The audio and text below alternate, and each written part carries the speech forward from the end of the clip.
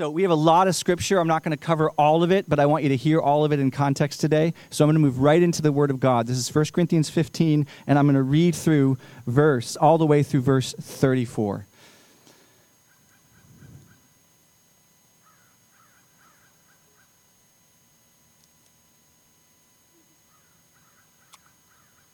Lord, open our eyes and hearts. Speak to us now, even through your word. Now I would remind you, brothers, and that's a generic for brothers and sisters. Now I would remind you of the gospel I preached to you, which you received, in which you stand, and by which you are being saved, if you hold fast to the word I preached to you, unless you believed in vain. For I delivered to you as of first importance, which I also received, that Christ died for our sins in accordance with the Scriptures, that he was buried, and that he was raised on the third day in accordance with the Scriptures. And that he appeared to Cephas, then to the 12, then he appeared to more than 500 brothers at one time, most of whom are still alive, though some have fallen asleep. Then he appeared to James, then to all the apostles. Last of all, as to one untimely born, he appeared also to me. For I am the least of the apostles, unworthy to be called an apostle, because I persecuted the church of God. But by the grace of God, I am what I am, and his grace toward me was not in vain. On the contrary, I worked harder than any of them, though it was not I, but the grace of God that is with me. Whether then it was I or they, so we preached, and so you believed.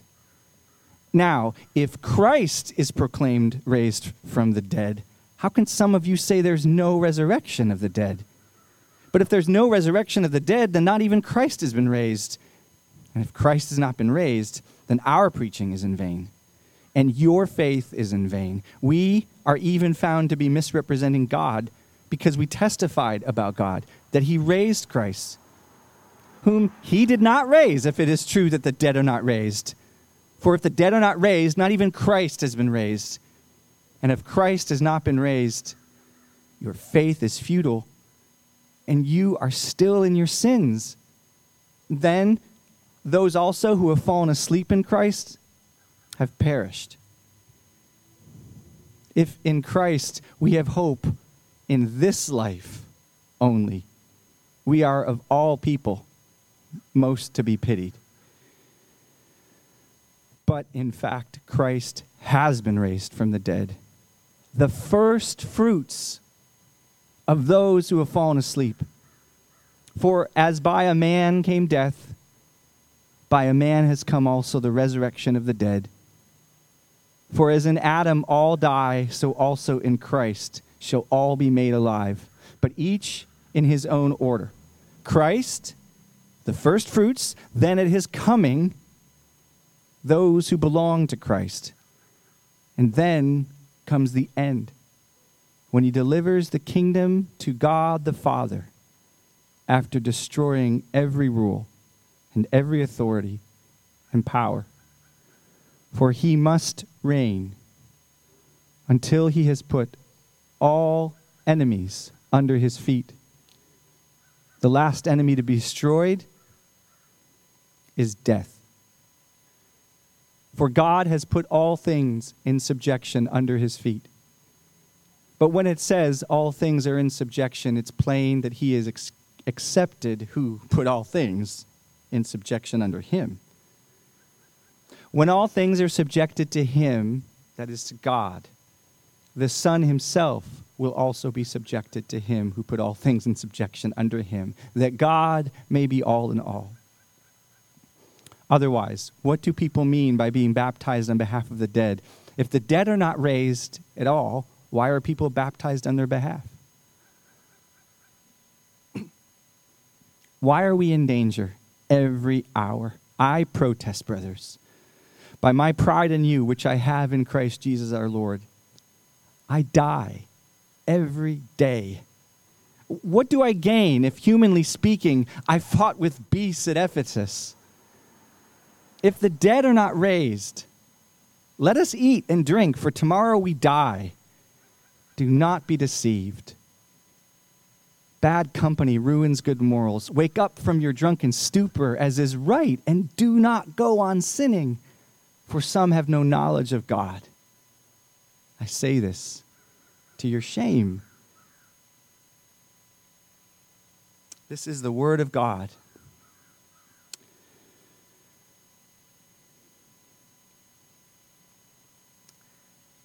There's so much here. I'm not going to cover it all. We covered much of it last week. There are some things that I can't get into too deeply here today. And Paul jumps around in this chapter, in and out of arguments and teaching. Today what I'm going to do, and we're going to come back to this text next week as well, and cover other things. But what I'm going to try to do today is stick with one major teaching in here, and one major application connected to it. One major theme in here, and one major sort of takeaway for us. And the big theme is the resurrection of the dead is a non-negotiable truth for the believer. The resurrection of the dead is a non-negotiable truth for the believer. That's the first theme, the first point, really the main point I'm bringing today. And then we'll come back to a second application or takeaway from that main point. What was going on in Corinth, why Paul had to bring this up front to them, was that they were being confronted by heresies that denied the resurrection of the dead. Paul doesn't tell us the source, but knowing what we can know about Hellenistic culture and Corinth and other Greek cities, we can think of two main candidates for what's going on in Corinth. There was a philosophy among the Greeks that was very popular called Epicureanism. Epicureanism held that material existence is all there is. And whatever god or gods there were or are, they were either irrelevant, uninterested, or unable to engage our world. Therefore, Epicureanism taught, since this life is all there is, the best use of this life is to maximize enjoyment here and now and minimize suffering. It didn't mean a life of wanton debauchery, addictions, and lack of discipline. For that kind of living has its own trouble. So Epicureanism wants to avoid all discomforts. So it encouraged a wise seeking after pleasure and after enjoyment. A few pieces of Epicurean writing. Here's a little poem or a saying. Don't fear God. Don't worry about death. What is good is easy to get. What is terrible is easy to endure. Don't fear God. Don't worry about this heaven and hell stuff. What is good is easy to get. What's terrible is easy to endure. Another saying went like this. Death is nothing to us, for that which is dissolved is without sensation, and that which lacks sensation is nothing to us. The point is, when we die, we're done. We're gone. So make the best of your life now. For the Epicurean life was about now, enjoying it, and then we're done. And this philosophy would go hand in hand with a denial of the resurrection. By the way, Lord, if you're willing, I would really love for those crows to stay away.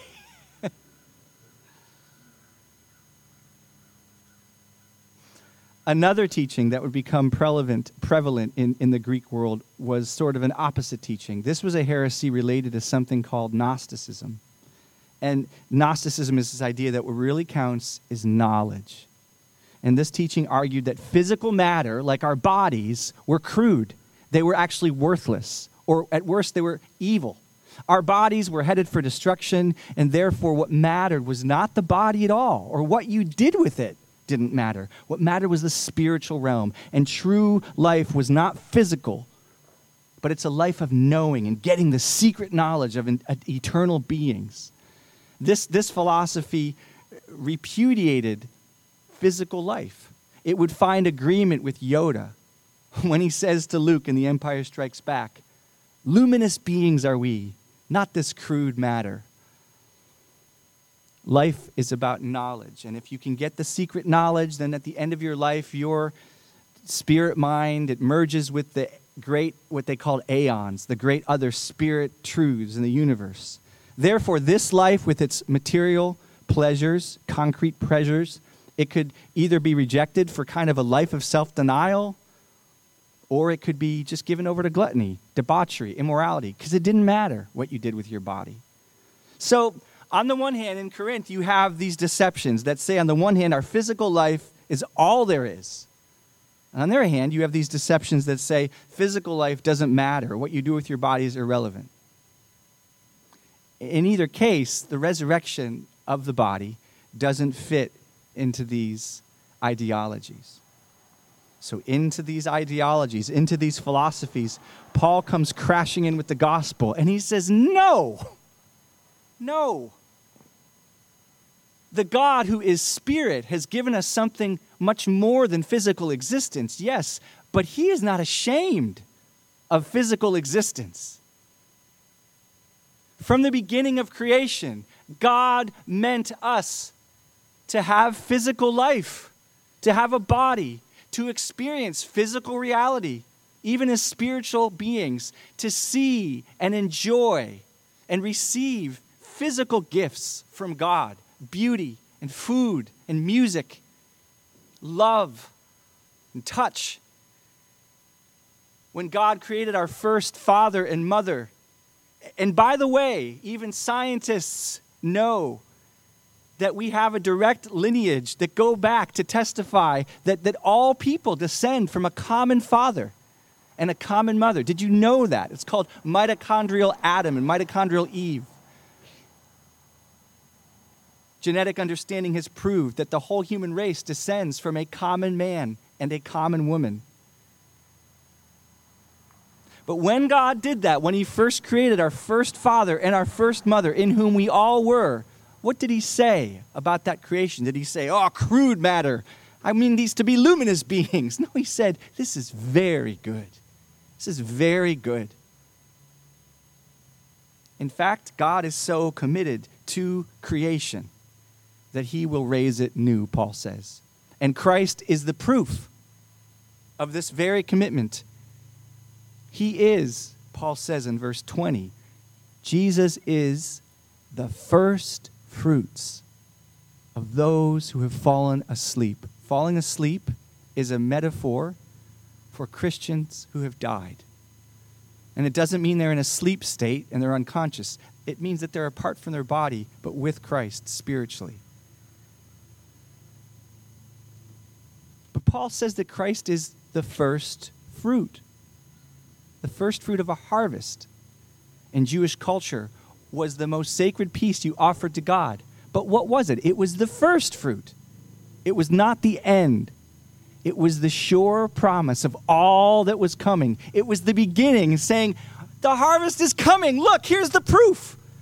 The first fruit. And so, when Jesus looks at Mary Magdalene on that first Easter Sunday, and he says, Mary, and she looks in his eyes and says, Rabboni, her mind is blown. He's not dead anymore.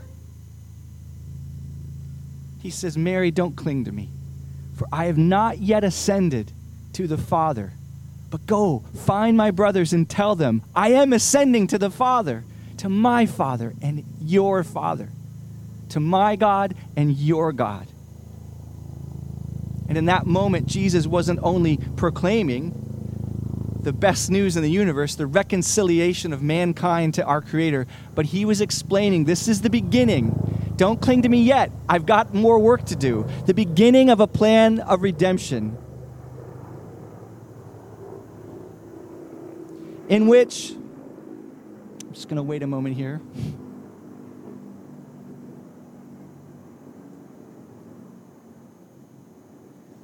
In which, in Jesus ascending to the right hand of the Father, he takes authority with his Father over all of human history. and is working it to bring it all to an unfathomable climax in the resurrection of the dead.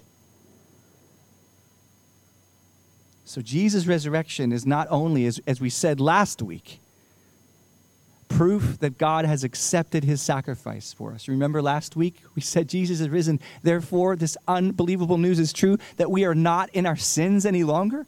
Even as we struggle with battles with sin in this life, Jesus' resurrection says, payment received. Sacrifice accepted. You are no longer in your sins. God is no longer counting your sins against you.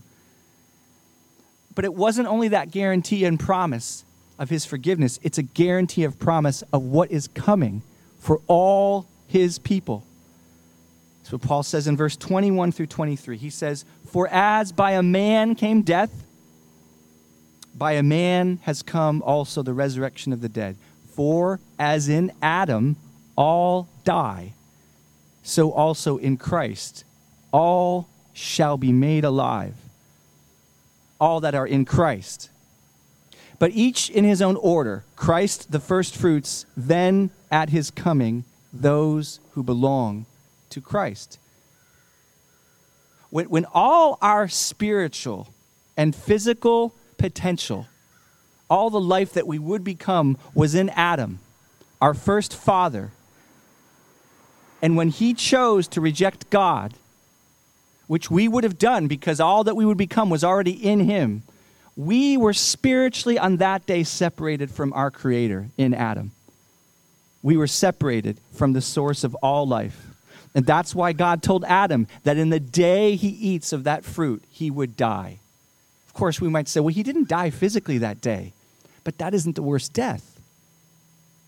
The worst death is the spiritual death of being separated from his Creator. His physical death was a byproduct. It was a sure to follow from that. See, think of it this way. This is an attempt at an analogy, but physical death is like the branches of the tree that you can see that begin to die, become brittle and broken after the unseen root under the ground is destroyed. If you go into your backyard and you hack up, or maybe you put some contaminant in the roots of a tree, you've killed those roots. You end their ability to take in their source of life. But when you look at the branches and the leaves, they don't just all fall off right away. It takes place over time. But the reverse of that metaphor is also true. If the invisible roots that we cannot see are restored to life, then that must lead to the visible branches' restoration to life as well. So, just as we came to spiritual rebirth from the dead when we were spiritually placed in Christ, just as our spirit was made new from the dead in Christ, so one day our bodies must follow by being made new as well.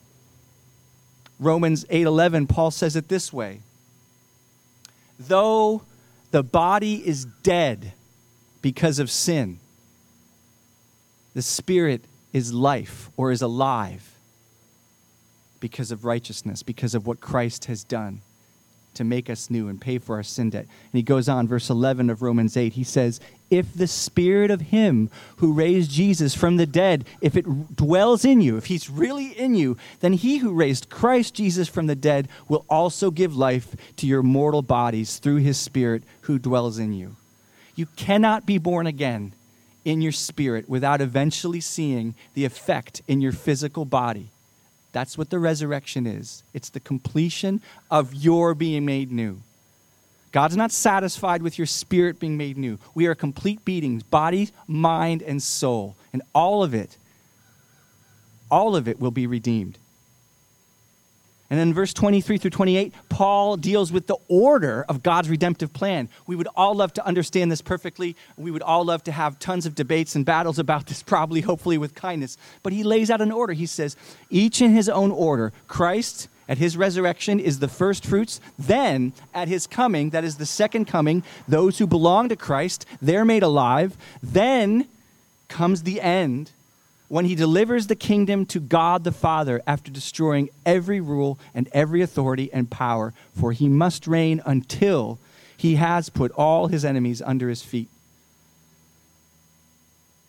Christ rises. Then when he returns, his people rise.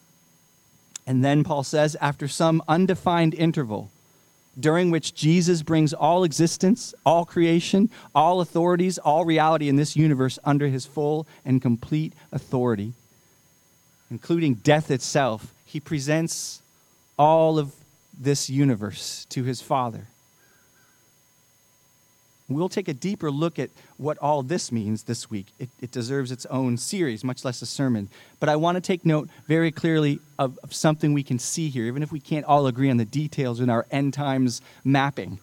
But what's very clear is there's no vagueness here. There's no indefinite, maybe it will happen, maybe it won't happen in Paul's description. There's no uncertainty about this in Paul's mind. There's no room for, I wonder what will happen, Epicureanism, and this life, and it's so good, it isn't poetic and beautiful, too bad it all ends. And there's no poet, this is definite. Paul is adamant that God is sovereign. There is no uncertainty in his conception about what he is going to do. He has a will. He has a plan for human history, and it will take place just as he planned.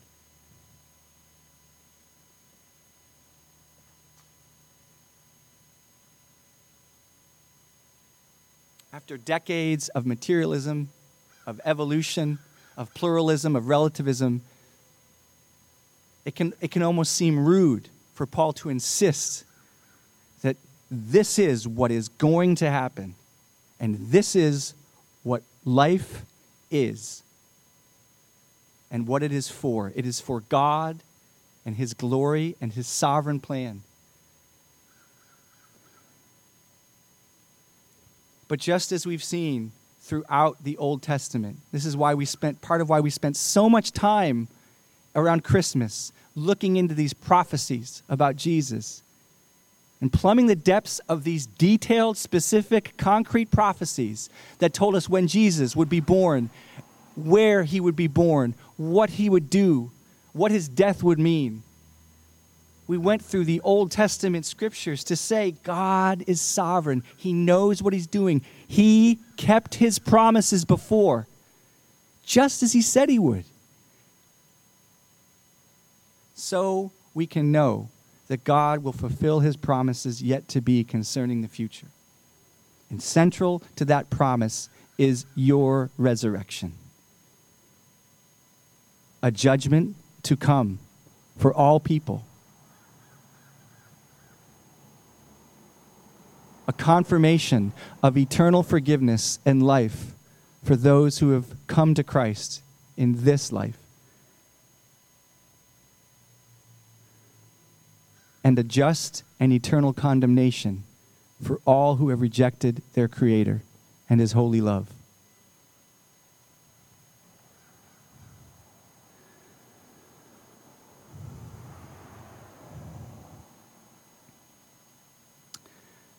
Application takeaways from this. Really, there's one for today in my message. Sacrificial love is the only possible result from a sure hope in the resurrection. I'm sorry that's kind of long. Sometimes I'm able to come up with short, pithy phrases. My brain couldn't do that this time.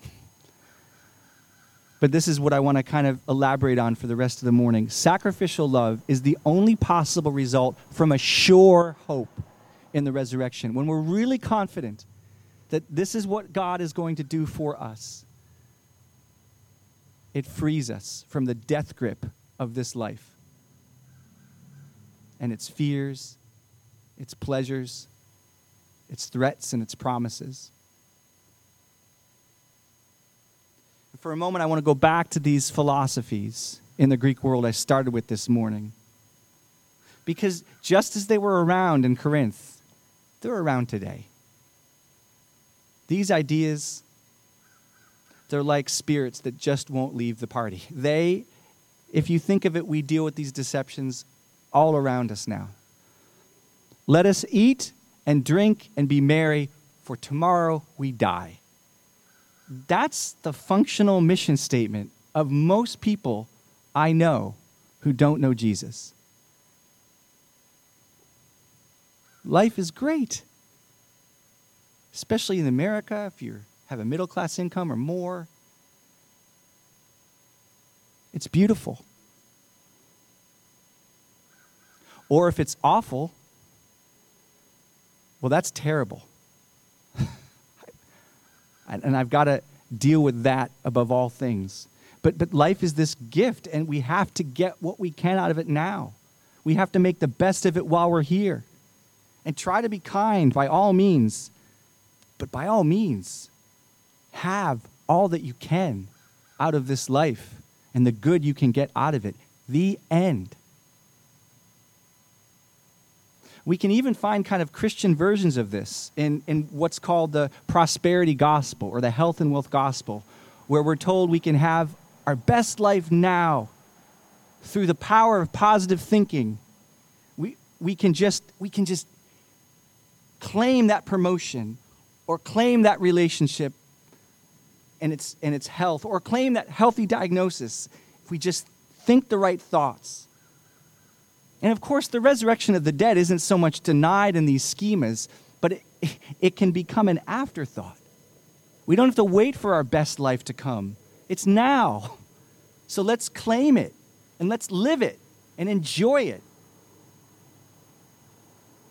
And I hope we'll see in a few minutes, Paul is not against enjoyment. But the idea that our best life is now would be something he would take exception to. But on the other hand, the view that a physical resurrection of our bodies is too crude, that's been popular among established church denominations for more than 100 years. Many seminaries and divinity schools, they're filled with people who would consider themselves too mature in their thinking to accept a physical resurrection. There are scores, I kid you not, there are hundreds, probably thousands of professional clergy who will tell you that Jesus' resurrection really wasn't a physical resurrection. It was a resurrection of his ideas. It wasn't an empty tomb that gave birth to the early church. It was his great teaching, his message of unity, and his example of sacrificial love. And I have no doubt that Paul would shout into this kind of sentimental elitism, hogwash. He says that essentially in verses 29 through 32. He says, if the dead are not raised, he says, why are we in danger every hour? I protest, brothers, by my pride in you, which I have in Christ Jesus our Lord. I die every day. What do I gain if, humanly speaking, I fought with beasts at Ephesus? If the dead are not raised, let us eat, drink, for tomorrow we die.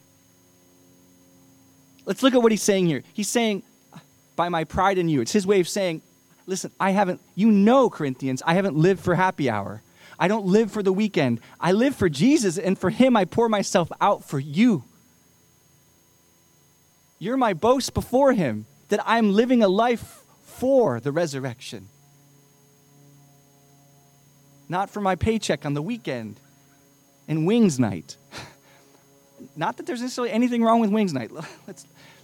But his point is, I die every day. I live a life of constant struggle and persecution and suffering for the gospel, for you. In 2 Corinthians 11, listen to Paul as he elaborates on his suffering for the gospel. This is a church, same church. They're starting to trash him. And he's like, listen, I got to boast a little bit about what I'm doing for you people to try to win your hearts. And here's what he says. Imprisonments. This is Paul's best life now. Imprisonments with countless beatings, often near death. 5 times I received at the hands of the Jews the 40 lashes, less one. He was whipped with terribly, terribly punishing whips that could kill you. You know why they didn't do 40 lashes? Because if you did 39, maybe you wouldn't kill the guy. And he went through that 5 times. If you would have seen Paul's back, you would have probably thrown up. He says, 3 times I was beaten with rods. Once I was stoned. 3 times I was shipwrecked. A night and a day I was adrift at sea. Like for 24 hours, I'm just bobbing in the water. On frequent journeys, in danger from rivers, danger from robbers, danger from my own people, danger from Gentiles, danger in the city, danger in the wilderness, danger at sea, danger from false brethren, in toil and hardship through many sleepless nights, in hunger and thirst, often without food, in cold and exposure. And apart from other things, there is the daily pressure on me of my anxiety for all the churches.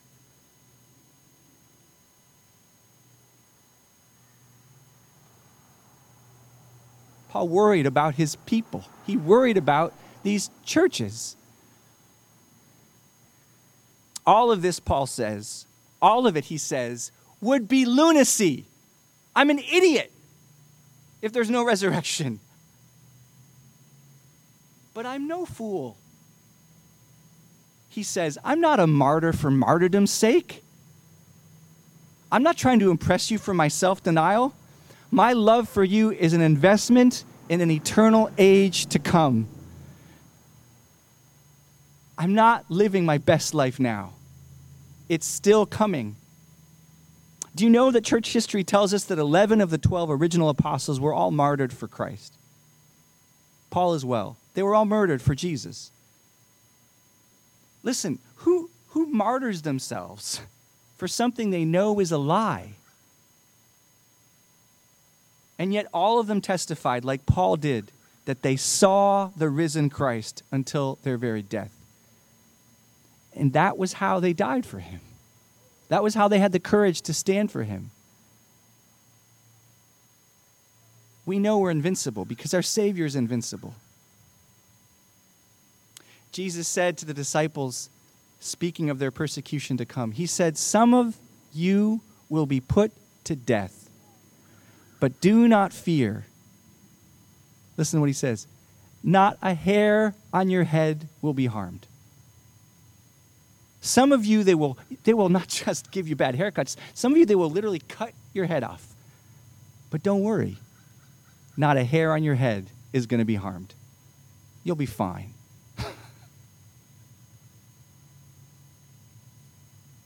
That was what Paul knew. We're not all called to martyrdom today. Who knows what will come in the years ahead? And that's not what this message is about, to try to guilt you into going to the Congo and standing up to ISIS tomorrow. But there is a rich lesson for us here. The surety of the resurrection and our confidence in eternal life, safe with Jesus, it's meant to free us from slavery to this life. I don't mean from caring about this life. I don't mean from hurting in this life and wanting things in this life. I mean from slavery to it. From your peace and your joy being enslaved to what happens to you in this life.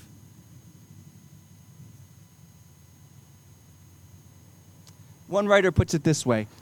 The resurrection addresses those who insist on protection and security in this life. The resurrection addresses those who insist on protection and security of the individual, of institutions, and of country. If the USA falls apart, what's going to happen to me? What's going to happen to my 401k, to my mortgage, to my political party? He says, such persons set up mechanisms of defense along economic, racial, national lines. In sharp contrast, the life of the Spirit with its hope in the resurrection does not, indeed, cannot dwell on the preservation of the flesh, personhood, institutions, nations. It doesn't mean we don't vote, we don't try to be good citizens. He means slavery to it. He means having our hope in our best life now. He says, the life of the Christian, because of the resurrection, becomes one of risk. A Christian can risk his or her life because a Christian knows this life is not the end. What this writer is saying is that the more real the resurrection is to you, the less you have to keep your death grip on this life, and the more you can spend yourself for the gospel and for the eternal welfare of others, for your brothers and sisters, for those who don't know Jesus.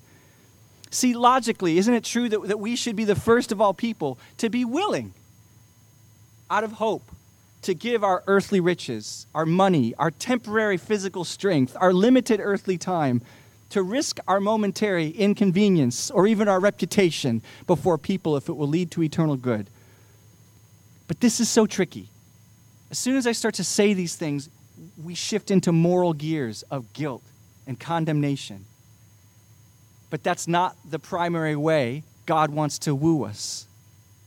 He doesn't want us to try to earn our salvation or escape his judgment by living a moral, sacrificial, loving life for the gospel now. He wants us to know that we're already out of our sins and no longer in them, and that we already have reconciliation with him, and that the resurrection for us is sure to come. He wants us to be motivated by trust in him and hope in what he has already done in Christ to deliver us from our sins forever. This is why Paul is working so hard here to sow belief into the Corinthians and not simply alter their behavior. See, he's not saying to them, stop being such naughty people. He says that towards the end. He says, these philosophies are corrupting you. But he spends the whole chapter on truth, on the hope that they have, that's sure. And from that will come the fruit he's looking for. Just like with Paul, God doesn't want your morality for morality's sake. He wants your life so set on your eternal hope in him, so secure, trusting his good heart, so full of joy and confidence that you are no longer in your sins, and because of all that Christ has won for you, that out of all that hope, you can't help but be different and live different. A beautiful picture of this can be seen in his first letter to Timothy, when he speaks to those in the church who he calls rich. I mean, when you think rich Christians, you might be apt to think, oh, what's coming? Listen to what he says. He says, he's talking to Timothy, telling Timothy what to tell these rich Christians. He says, instruct those who are rich in the present age not to be arrogant or to set their hope on the uncertainty of wealth, but on God, who richly provides us with all things to enjoy.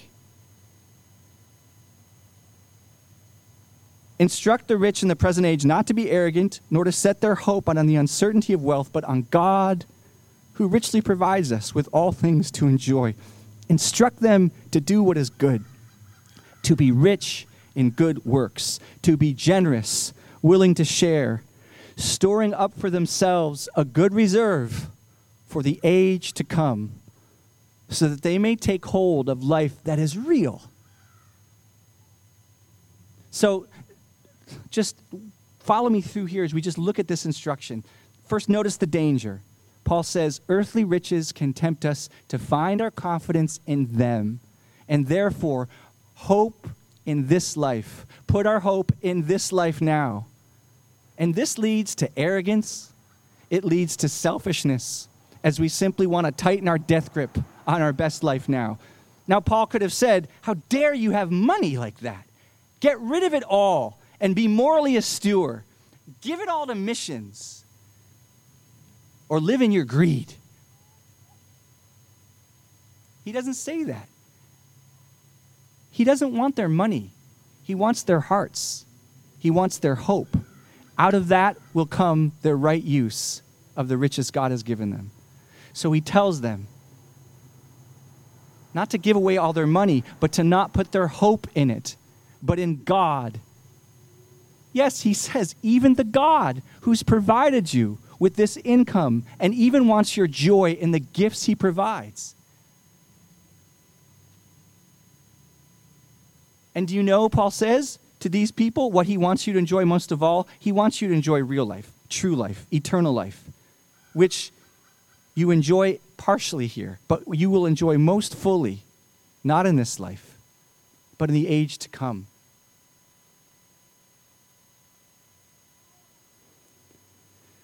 Yes, Paul says, there is a resurrection coming.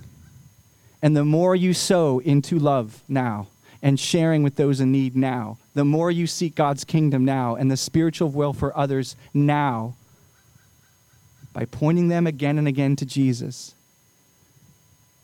the more you not only increase your spiritual vitality here, because you do, because we do have joy in Christ here, but the more you're, quote, what he says, storing up for yourselves a good reserve for the age to come. The age to come. The age to come. Paul wants us to know he's no dummy. His sacrifices are born out of trusting in God's promise, and they're really investments in pouring out his life now to what matters most, in proclaiming the gospel and caring for God's people. He's sowing into an investment that's going to yield a return of spiritual joy now and peace now, but that's unfathomably more massive at the resurrection than we can comprehend. That verse was read today. The principle of the weight of the eternal treasure was read to us a few minutes ago. Here's what he says in 2 Corinthians 4. Our momentary light affliction is producing for us an absolutely incomparable eternal weight of glory. So we do not focus on what is seen, but what is unseen. For what is seen is temporary, but what is unseen is eternal. Our momentary light affliction, this is Paul talking, who just read off a list of his beatings and his shipwrecks. He says it's producing for us an absolutely incomparable eternal weight of glory. He's talking to the whole church, though. He's saying even your sufferings, your sacrifices of love, your withstanding of sin, your continuing to seek God in your devotional life, you're continuing to give to the poor or to the church or to reach out to your neighbor. You're continuing to hold at bay your anger and your impatience. You're continuing to run to God in confession when you've fallen. He says it is providing for you an absolutely incomparable weight of glory. It doesn't compare to the offerings, thanksgivings, and sufferings of your life right now. It's not like you put in $1 and you get $2 back. It's like you put in $1 and you get $40 million. He says it's incomparable, the weight of glory that's accruing as we seek to follow Jesus, even struggling to. So listen, I have some encouraging news for you as I land the plane here, and some counsel. Some of you are wondering, like me, if the American political experiment that we've been on for the last 200 years, if it is dying a terrible death right now of hateful partisan politics, social media rage. Some of you are wondering if your worst fears of left-wing extremists are coming true before your eyes. Some of you are wondering if your worst fears of right-wing extremism is coming true before your eyes. Let me tell you something. It might be. I have no real insight into giving you any hope about that. It looks awful. It looks worse every week to me. I'm not young, but I'm not old. Well, what did I mean by that? I'm not super old, but I'm not young. That's what I meant. And it's gotten so bad in just my 48 years that I've been alive. I can't believe where it was and where it is today, our political culture in America. But you know what? It's okay. It's okay. There is a resurrection from the dead coming for you, and you will be found in Christ and not in your sins. The stock markets may crash again, and COVID may resurge this fall and winter and close us all down worse than before, and throw our culture and society and schools and retail stores and 401ks into terrible peril. There might be more unrest in the streets because of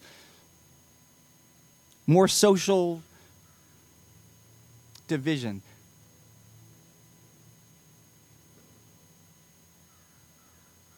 It's okay. It's okay. There's a resurrection from the dead coming, and you will be found in Christ and not in your sins. Your career dreams may never be realized. Your job may end up being more mundane and less financially lucrative than your lowest expectations. If you even are able to keep a job, it's okay. Really, it's okay. There is a resurrection from the dead coming, and you will be found in Christ and not in your sins.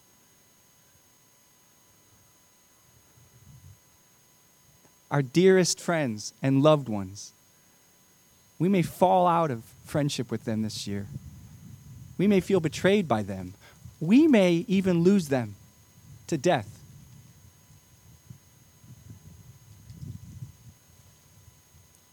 It is grievous. It is heartbreaking. And it is going to be okay. Because there is a resurrection from the dead. And you will be found in Christ and not in your sins. Your marriage situation, it may not only not change, it may actually worsen in ways that grieve you and make you groan to God in ways you've never imagined. It is okay. I'm not saying it's easy, it's comfortable. I'm not saying don't you dare have sorrow and grief and cry. I'm saying what Paul said. There is a resurrection from the dead coming, and you are found in Christ and not in your sins.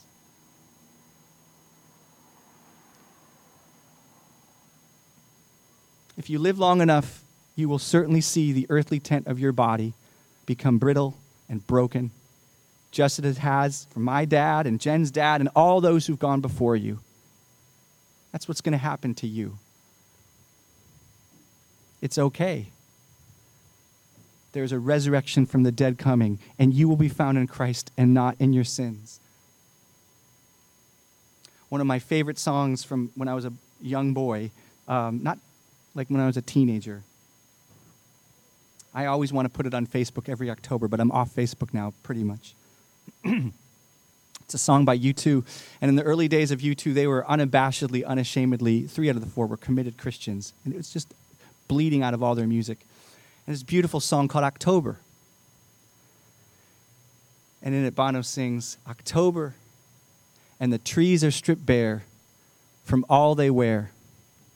What do I care?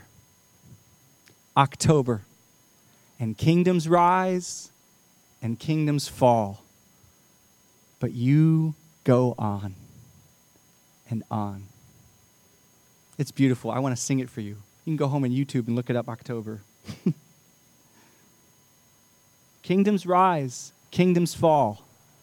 The trees are stripped bare from all they wear, but he goes on, and if we're in him, we go on. So, therefore, spend yourself on Jesus and his kingdom. Lord, I need to hear this as I'm preaching to you. I'm writing it last night, and I'm thinking, oh God, make this true of me. Take risks of love that are sure bets on the last day. Take risks of love now that are sure bets to provide interest on the last day. Make investments that will yield an eternal weight of glory that cannot be compared to the expense you give now. Plead with God for more patience for your loved ones for the 4,000th time. Ask that coworker if you can pray with them because of the medical problems they're going through. Risk the embarrassment of their rejection. Plead with God for opportunities to share the gospel. And risk offending, not intentionally, right? Gentleness and respect is always part of the gospel appeal. But if you share the gospel, eventually you're going to offend. Risk it, because there's an incomparable return for you on that risk. Give to the poor. Give to your church. Give to your brother and sister in Christ, because you know God will be faithful to you. Seek God's heart concerning missions, whether it's staying home and supporting through prayer or giving and taking steps for a long-term commitment. Or step into that ministry at your church, at our church, at your home church, where you think you might be able to be spent on others more than you're being spent now, if you have time. You may not. My wife doesn't have time for a lot right now. But there are people who need your discipleship, and they need your friendship if you have that to spare in your time. There are people in our church who need your friendship and your discipleship. Make that investment. It's an eternal reward that's incomparable to the expense you will spend. One of my old pastors used to say, the best this life will ever be is a glorified bus stop. Now, it can sure be beautiful, right? And with Christ, we get all kinds of tastes of heaven now. All kinds of tastes of the new heavens and the new earth now. But we do wait for what's to come. Our best life isn't here, but we can store up eternal treasure that's to be revealed at the resurrection to come. Let's ask God to help us.